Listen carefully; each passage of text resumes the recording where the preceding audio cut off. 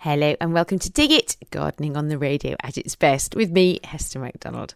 I'm a garden designer and the founder of the Swiss Gardening School, and every week I bring you the best plants, gardens, tricks and tips to help make your garden or green space better than ever.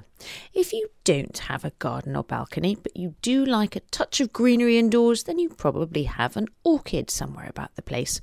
Moth orchids or Phalaenopsis and boat orchids or Cymbidiums are two of the most popular, as they're relatively cheap to buy, often less expensive than a bunch of flowers, and they can keep flowering for several months.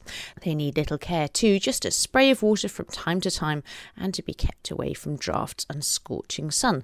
Did you know that these two species are just the tip of the iceberg for the orchid family? Orchids are one of the two most numerous plant families, with the daisy family the other contender for the crown for the largest family.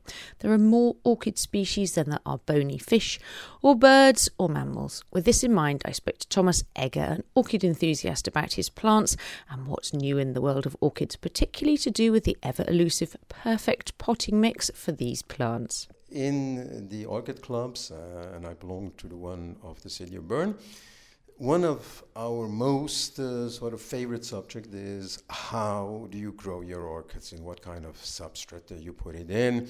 And everybody has its own theory and defends his own. He says it's the best. I think I've done 3 or 4 different experiments and they go anyhow from time to time. Now, there is a new substrate which comes from New Zealand, and it's exclusively bark from, I think, pine trees. Orchids just do wonderful. You have to be careful not to give too much water. Well, that's with all the orchids as such, but it really, the roots, you can tell, because most of our pots are transparent, and so you see the roots, and they are really in much better condition than they were before.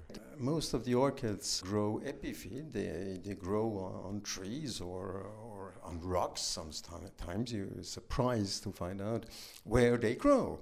So you have some earth orchids, but only a very small percentage.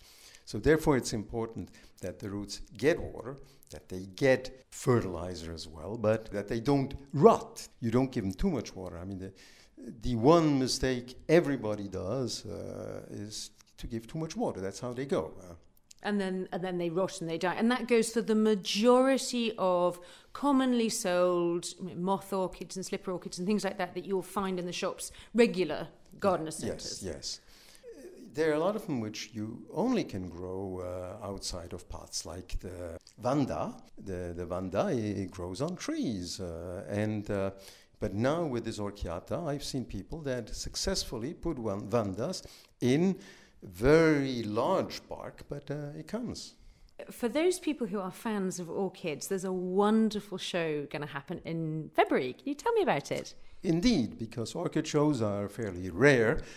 This year again, and it was 5 years since we had the last show, it's in Bern, in the Elfenau, and from the 18th to the 21st of Feb, there's going to be a large international orchid show there, mainly Swiss orchid clubs from the amateur side, and there are obviously professionals which come with their orchids, and they come from Germany, and we have from Asia, from Thailand and Taiwan. We have this year some, and we're very much looking forward to that. This lovely orchid show runs from the 18th to the 21st at the Elfenau Park in Bern, where the city has their greenhouses set inside the lovely landscape park of Elfenau. I visited the last show hosted by the Bern Orchid Club in 2011, and it was wonderful, well worth an outing to the beautiful city of Bern, and a good opportunity to see the Elfenau Park if you haven't visited it before.